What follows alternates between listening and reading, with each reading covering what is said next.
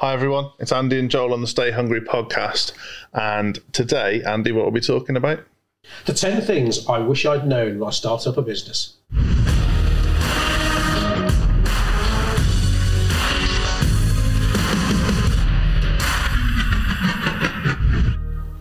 I only asked you because I forgot the title between pressing record and speaking. It's okay, I've got the wrong title written down here. No. I mean, for a start, it's not what I wish. It's like me and you, if we could turn back the clock to begin a business, here's some top tips that we'd strongly advise to take under consideration when you're starting up.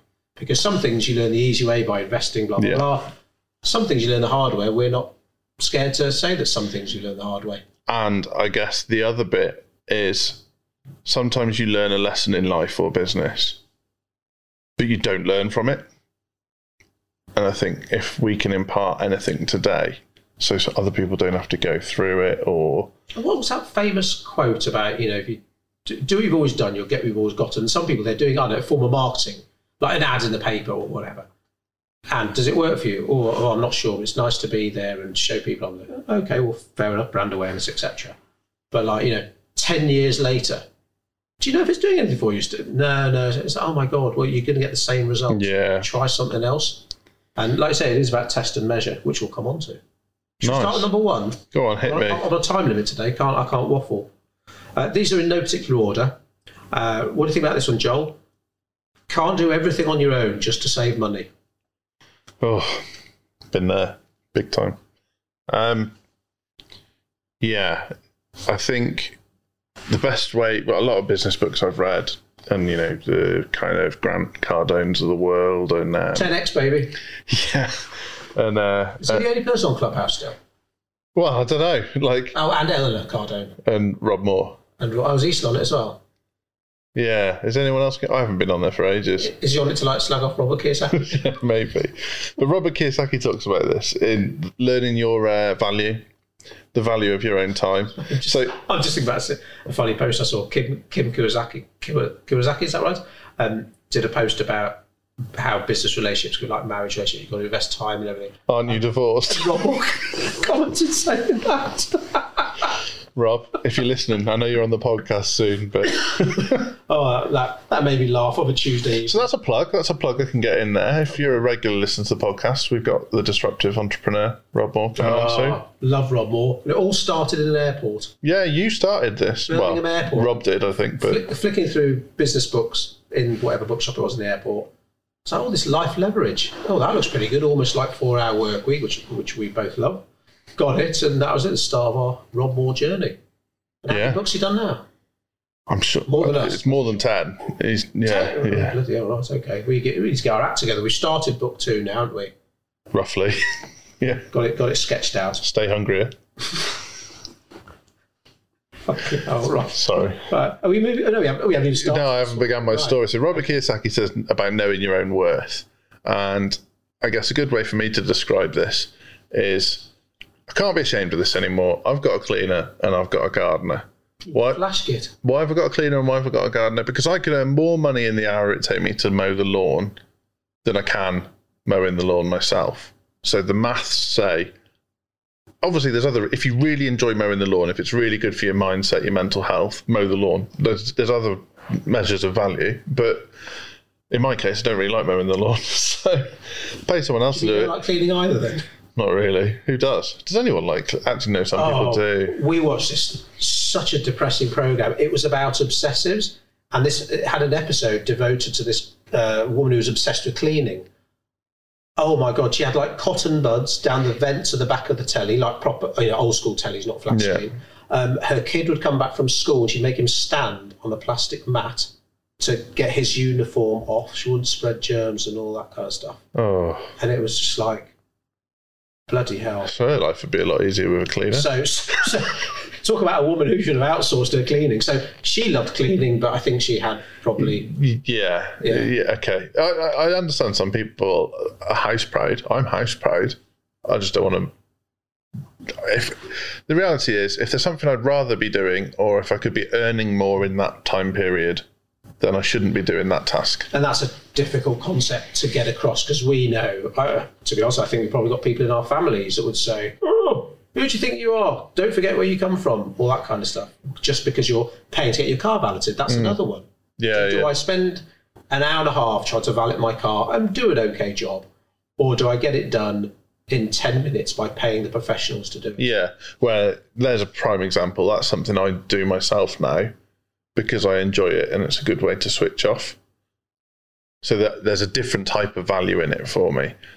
But in the past, I know I've done tasks that I just shouldn't. Bookkeeping is a good one. Loads of business owners have been through this. I'll do my own books. And they've done their own books for so long that they're too scared to let go of it. And I mean, even bookkeepers don't like bookkeeping. So that's just probably true. So I'm going to say in this podcast that the longer you do something, the harder it is to give up. So at the beginning, when money probably is tight because you've invested everything in your website and your stationery and your office, whatever it might be, and you want to do the books, you want to do the selling, you want to do the networking, you want to build. Some people build their website themselves, yeah, right, and that's another, that's a whole other podcast. But yeah, if you're going to build your own website, because a number of website providers will let you do it for free, but you work it out and it's taken you 200 hours and the end result's pretty shit, maybe somehow should have found that money to invest in getting it built properly. That's what I tell Hannah about the garden. Is I can take an hour mowing it and the end result's shit. Well, the gardener can do it in 15 minutes and it looks great. What about one of those robot lawnmowers? Oh, so expensive. But I did the maths on that as well. It's like, right, 500 quid on a robot lawnmower or 15 quid an hour for a gardener.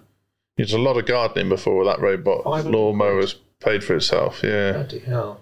Yeah. So a lot of business coaches and stuff would say that the first person you need to recruit, whether that's employing or outsourcing, is the admin. Those almost £5, £10 an hour tasks that get them off your desk. And if you can find the money legally, safely from somewhere to pay someone else to do it, if you've got true value in the business, what you can bring to the business by working on the business, growing the business, marketing the business, that's what you should be spending your time. Yeah, you spent probably quite a bit of time literally running around like blue-ass flies trying to do everything, because on paper it almost looks like you're saving money by doing it. And you trick yourself. Trick yourself. Oh, I'm working really hard. I've worked really hard today. Oh, what have you done today, Joel? Today? No, just... I mean, today I played pool. I remember speaking to a guy who runs a franchise. Is that someone knocking on the door? Oh, I don't know. And he'd had a really busy day. Oh, what have you been doing, Bob? Oh, well... I felt like that was a knock at the door. Oh, I didn't hear that at all. And there was like... Well, it can't be, no one's answered. And I was like, oh, that's a busy day. What have you been up to, Bob? Oh, I've done so much filing.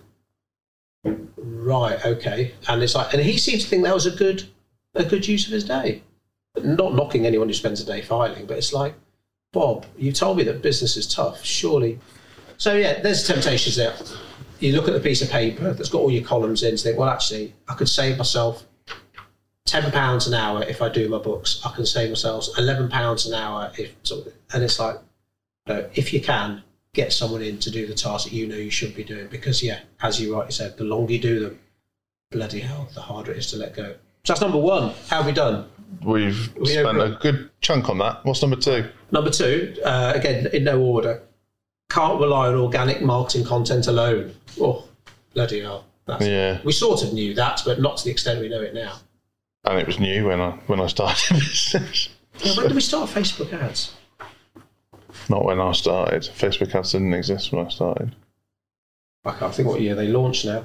But yeah, I, in fact, I had a meeting with a potential client this morning, and they almost wanted to know, should they be looking at paid for marketing, as in like spending money on ads and having an ad budget, or paying someone to look after their organic content? And it was like, I said, well, in an ideal world, there's no either or. You do a bit of both, because the organic content is important, because you spend lots of money on ads. People are probably going to check you out on your website before making a decision to purchase or get in touch. And if they see that, I don't know, you last uploaded a piece of news to your website 6 months ago, or you last posted on Facebook 3 weeks ago, or your posts on Instagram are shit, you've lost them. So organic content is important, but the paid for stuff, man, you're ice skating uphill if it's organic all alone. Ice skating uphill. Some motherfucker's always trying to ice skate. See, I tried to say the clean version because I'm trying to watch my language, and you've ruined it with a Blade quote now. It's good. Mind you, can you ruin anything with a Blade quote? No, I've improved everything. Can you ruin anything with a Blade 3 quote? I can't remember any. The guy from Prison Break was in that, wasn't he? So Emma. He's Dracula, yeah, he's Dracula. Emma quite likes him, and the other brother. And Triple H is in it as well. Awesome. Yeah, and Ryan Reynolds. It's quite good Is for the he annoying, ladies. Ryan Reynolds, isn't You're it? very annoying, yeah. What's that other film he's really annoying in? An X-Men one or something? Do you not like Deadpool? Oh no, he's great in that. Oh, when he's crap Deadpool in Wolverine. Oh, with the yeah, didn't like. Although our go-to film every Christmas is Just Friends. Which one's that?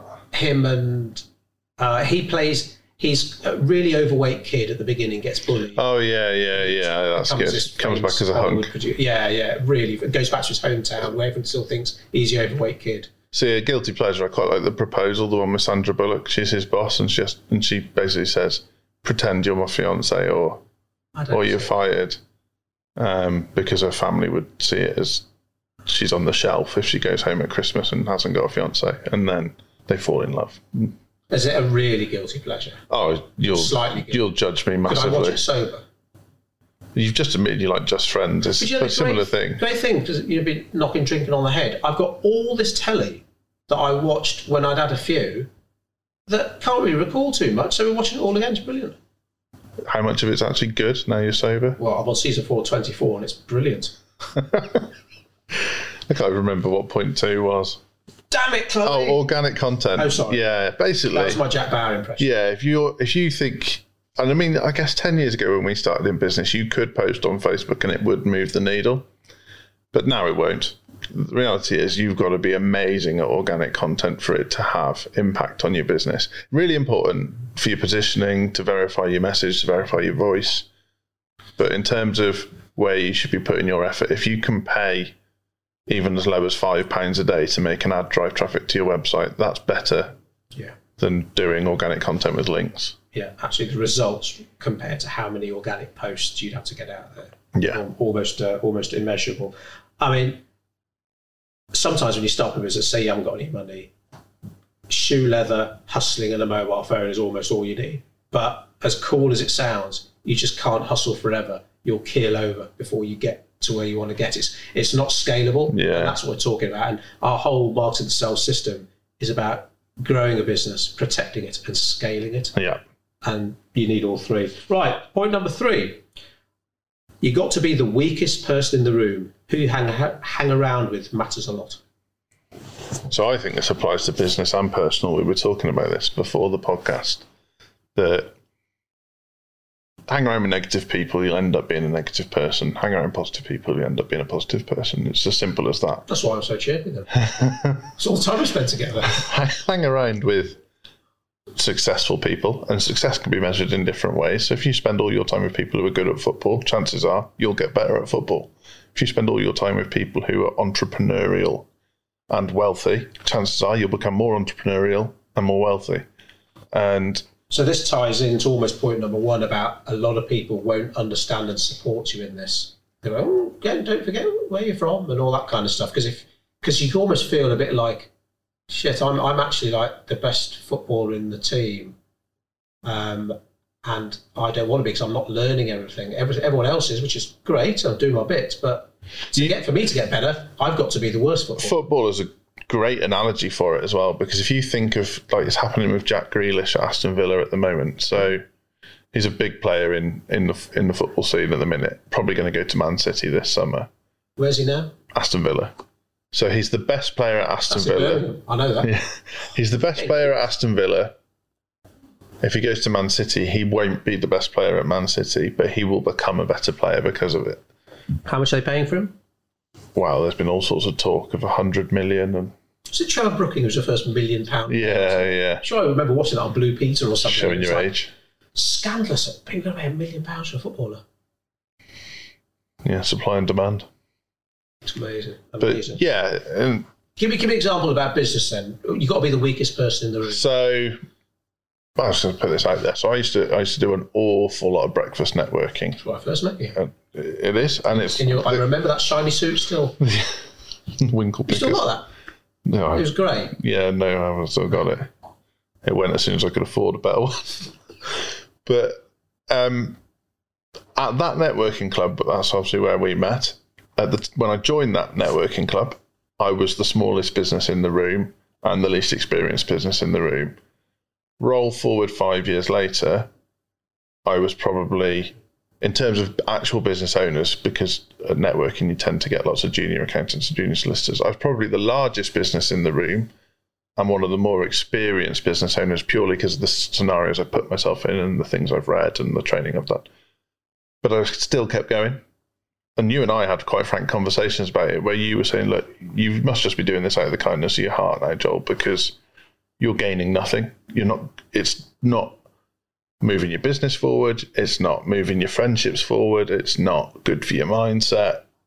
And probably took you a year to convince me to jack it. I've done it as well. Luckily, the tipping point for me was when, you stand up and you do your elevator pitch in 60 seconds or whatever. A lady got up and she sang hers in a gospel style. And that was it for me. I think that was the last time I went to a traditional kind of breakfast network. And don't get me wrong, it's still a good vehicle for a lot of people. And when the country properly opens up, we'll be doing networking in some way, shape. Oh, we're both booked to go to an event in September that has lunches with the speakers as part of it and with other delegates. That's no different. So, networking is awesome, but it's the room you're in. And like you say, if a large proportion of the room are non-decision makers, junior assistants, accountants, lawyers, it doesn't matter what industry, but they're there representing a company, but they've got no decision making, so they can accept business, but they certainly can't pass business. It's like, and they can't teach you anything. Can't learn anything. That's which sounds hard. I know what my mum would say. Oh, that's very selfish. You can learn anything from anyone, Andrew. Very selfish, Andrew. That's what she'd say. You've changed. Don't forget where you're from. But that's different. If you choose, like something you may choose to do as a business owner, maybe you choose to go and lecture for free 1 hour a week at a business school, and that's your way of giving back. That's a good use of your time. Go into a networking club where you're no longer gaining anything, and potentially you can't buy anything from anyone anymore either, because they're not operating in the same space as you. All you're doing is wasting your time. Yeah, if you're the average of the 5 people you spend the most time with, and that could be online as well. When you look at your Facebook friends, your LinkedIn connections, the stuff you're seeing in your feed, if that doesn't educate, inspire, or entertain you, maybe you need to have a close look at your online contacts. I just get Goggins all the time now on my YouTube. I go onto YouTube and just get Stay Hard smashed with Goggins. And obviously the more I watch of it, the more I get given. But it's entertaining, but sometimes I need something a bit softer. There's certainly no feeling sorry for yourself. Have you read his book yet? No. Very good. Very good. What's next? I'm still on number 4. If I go back, probably should have got some kind of coach or mentor. 100%. Should talk about athletes again, couldn't we? Sports people. Comes back to affordability. Everyone in a startup business will say, well, if I could afford a mentor, I'd get one. But not all coaches and mentors are paid for. That's a really important point. You can DM somebody on Instagram and they can inadvertently become your mentor just with a bit of back and two. Chances are there's someone in your circle already who's had success. It might not be in business. It could be in sports. It could be in anything. But they will be able to impart knowledge to you that you don't have. But yeah, going to the library, you could get this. But that does, to be honest, almost lead on to number 5, which is probably should have read more, not just about business and marketing, but mindset. So that learning from a person, or in fact a book, podcast, YouTube, whatever floats your boat, it's important. And like when I mentioned about athletes, like every athlete or every footballer, there'll be a manager, a coach. And to be honest, it won't probably just be one coach. They'll have a coach for this, a coach for that, a mentor for this. Oh, yeah. You think of a Premier League football team, they'll have a sports psychologist, they'll have a fitness coach, they'll probably have a physiotherapist, they'll have mindset coach, they'll have attack coach, defence coach, free kick coach, I mean, if you told me 10 years ago about the importance of mindset, I just thought it was a total load of bollocks. So do you think that's a journey a lot of business owners have to go on? I was thinking about this the other day. When you work by yourself, particularly when you're starting out and it's you against the world, you become very driven and very blinkered, I'd say, quite quickly, because you've got to push hard to make ends meet. But that can also make you quite closed. And actually, when you reach the next step, the bit where everything's starting to pay for itself, you can afford to go on holiday again, maybe you've got a mortgage or whatever, you actually need to become really open-minded. And that means consuming as much information as you can, be it books, clients, staff, mentors, coaches. And that's a massive shift. And I think a lot of businesses fail at that point, where they go from an individually driven enterprise where you're not up for debate, you're not up for discussion, you're certainly not willing to learn things because you know best. And you can be very, very successful at that. We know car dealerships, we know all sorts of businesses that have been driven by a single person being completely blinkered. I mean, you could argue Elon Musk has done it at Tesla, just completely gone for it. But a lot of businesses fail at that point where they need to bring in outside expertise and need to listen to a coach, think about their mindsets, think about their physical health. I got a personal trainer last year to help me cope with the things I'd have to deal with in business, not to help me necessarily be fitter and healthier. I do think there's a lot more awareness about it all now. But I still think there are some business owners you just can't teach. They know everything, and it's almost a sign of defeat. If why do I need a men's mindset coach? I'm really positive. Why do I need to even outsource my marketing? I'm great at my marketing. It's like, well, you just told me your business is shit, so you can't be that good. And it isn't admitting defeat to ask for help. And that, like I say, that could be someone you DM on Instagram, or it could be someone you pay for on an ongoing basis. But generally speaking, most successful people, no matter what field they're in, will have some kind of coach supporting them. So then number 5 about reading more, absolutely, reading, podding, whatever, everything you need to know, to be honest, about marketing, and I think in business they're on the bookshelves here, and our guys know, well, they're part of a book club. When they come on board, there's no choice about it. In fact, there's 2 hours put aside in each person's diary here every week. Yeah. Number 7. Let's get number 6. Employ people who are better than you at specific skills. Yeah. Very tricky, because you want to be top dog. Well, yeah. There's an element of wanting to be top dog, and there's also talent acquisition, finding people who are, chances are, if you've managed to build your business to a decent size, you're probably quite good at whatever it is you do. So then you've got to pick the areas where you're missing and find the right people, get them to understand your culture. But, I think things like client communications, maybe that's where you and I aren't at our strongest, but we've got people in the team who love that. So it's, and as we grow, we've got someone joining us in early September who, for fingers crossed, touch wood, is an absolute marketing beast, and he should come in and be better than any of us. But it doesn't mean he will be better than the Stay Hungry method, but he will bring skills that... I remember reading a story about Henry Ford, and basically the government were trying to shut him down, allegedly, because he had a monopoly on basically car building in the US.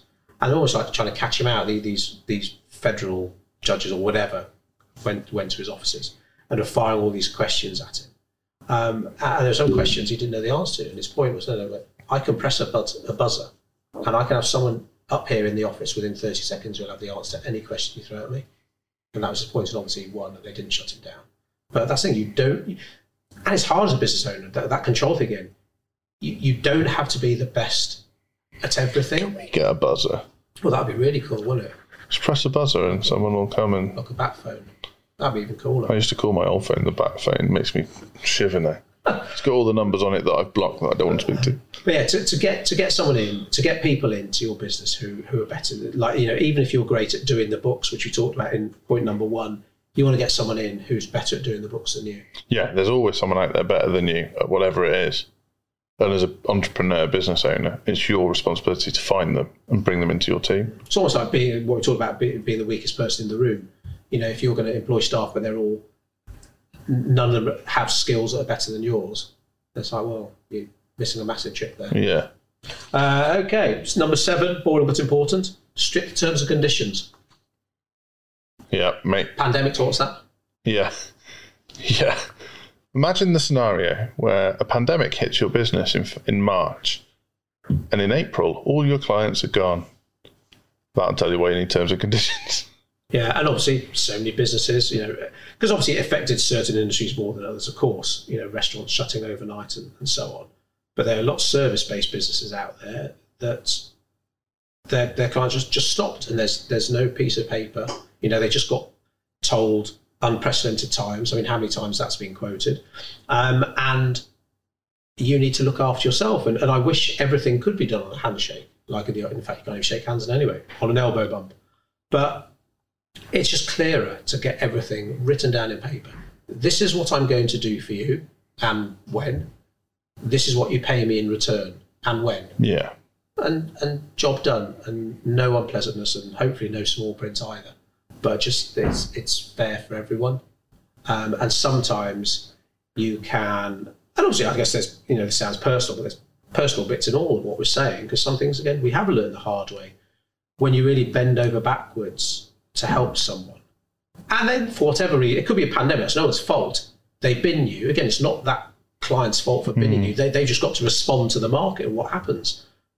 But you shouldn't bear the brunt of that either. And so it's just protecting yourself as much as you protect and look after the people you help. Yeah, as long as people come into it with their eyes open, you know, our terms and conditions aren't small print that's hidden away. It's like, well, here they are, you can read them. Everyone is coming into that transaction with their eyes open. This is your minimum. This is where we're at. This is what we expect. Do you agree to these? If not, fine, we won't do business, but it's important. Yeah. So I guess businesses, or a lot of businesses and business models, go one way or the other there. They do no contract and no tie-in. So it's literally pay us every month. When you want to leave, just cancel and you're off.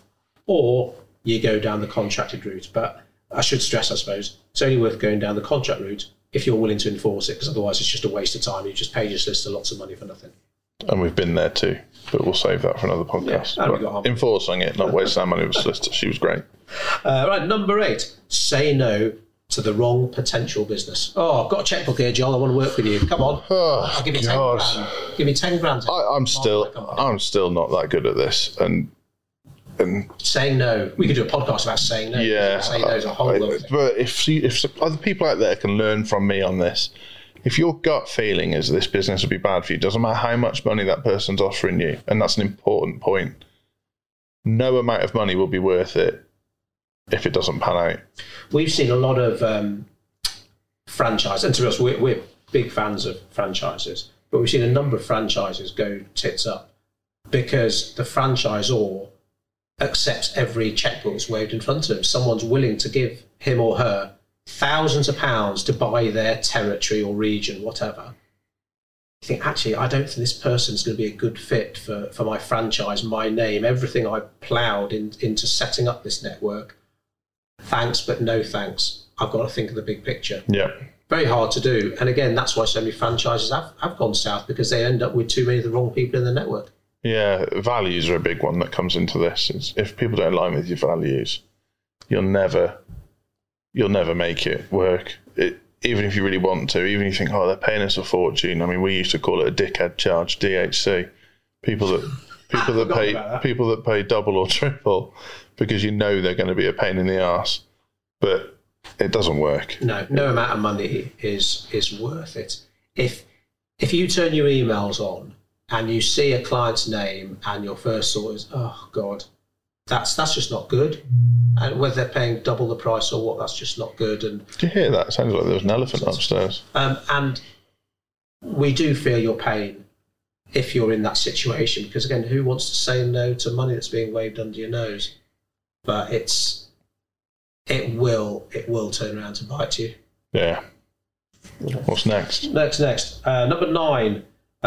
Probably wish I hadn't put email on my phone. I suppose that could also be giving clients, suppliers, the world and his wife your mobile number.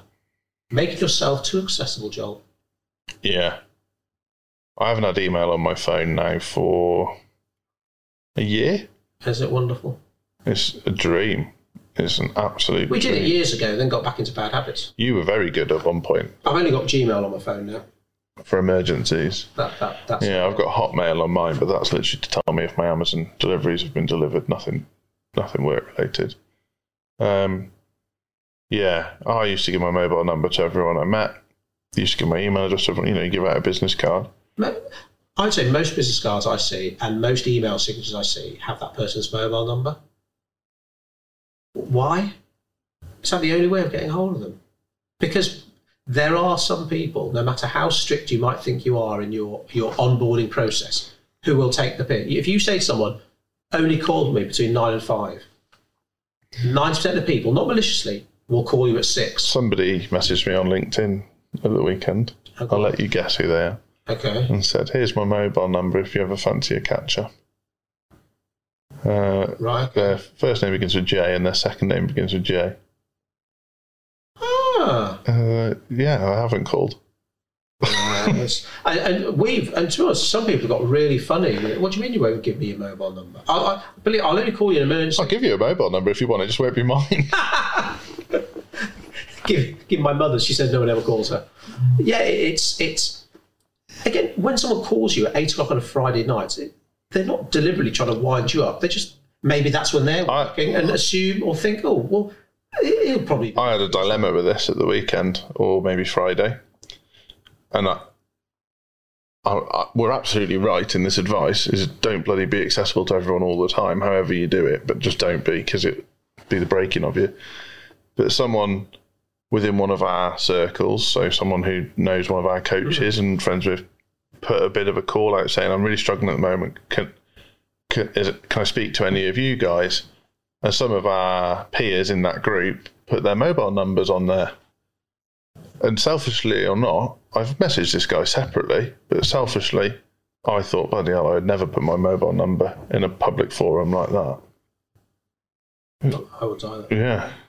And some people might think that's pretty harsh, but I guess it's because we've been there. We've been slave to our phones, evenings, weekends, which is time with your family. It's time doing what you want. And to be honest, unless you're a bloody heart surgeon or something, there's not many emergencies. There's not many occasions where someone, it's okay for them to call you at 8 o'clock. I'll give a good example. And if she's listened to the podcast, I've already told you this was out of order, so deal with it. You gave someone we know your mobile number because you'd invited them to a sports dinner. Mm-hmm. In case he couldn't find the car park. Mm-hmm. And then to obviously let you know he was there so he could come and join us on the table. And you said to him in the message, because I saw the message, please don't use this number for any other purposes. This is my personal mobile number. Roll forward 2.5 years later, and they had a problem that was no cause of ours. And you get a phone call on that mobile at the weekend asking you to fix something that wasn't your fault. That's why you should be protective of your email and your mobile. And the thing is, if you decide to give your details out, you've got to accept that that's your fault. So when a client back in the day did call me at 8 o'clock on a Friday night, I wasn't rude, but I was like, I'm just about to have dinner with my kids. You know, it's not right. You contact me at 8. He's like, well, whose fault is it? Is it mine for calling or you for answering? And it's like, and then it became crystal clear. It's my fault. It's my responsibility. So people want my mobile number now. Just no. Yeah, because if you hadn't answered, I guess, and then he'd emailed to say, I was really unhappy that you didn't answer that call to me. It was important. Then you could fire back. I was having dinner with my kids. Yeah. Yeah. What's the next one? Next one. Last but not least. Right. Not responding to requests in the evenings, weekends. Well, that's happening, isn't it? Are those two the same things? So, on your phone? if your business is roughly 9 to 5, Monday to Friday, this is who we're talking to, aren't we? No, this is doing work, isn't it? Yeah. So, I don't know, solicitor, accountant, marketing company. If generally you work between the hours of 8 and 6, Monday to Friday, if you start replying to emails at 10 at night or 7:30 on a Sunday morning, people will expect to be able to access you at 10 at night or 7:30 on a Sunday morning. And we've worked with businesses on a marketing point where we've said to their CEOs, their directors, tell your team to stop emailing at 9 at night. Because one, it gives the impression you're accessible, and two, it gives the impression that you won't be doing as good a job as you would be if you were working in normal hours. Whether or not that's true, the perception is if you're working on my stuff at 2 in the morning, you might not be doing as good a job as you could be if it was normal time. Yeah. I remember designing and writing a web page for clients on a Saturday and emailing it to them on Saturday night. And I guess because, like most business people, they had all their work emails and everything on their phone. They responded to me as well. And for quite a while, they try and contact me at the weekends. Again, totally my fault. And it just takes that bit of, I guess, retraining.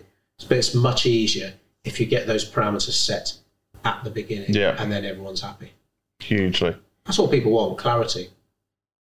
So hopefully we've given a bit of insight into things that will help people early on in their business, and maybe 20 years into their business. But they're difficult things to do, but when you can get them right, pay themselves off in spades.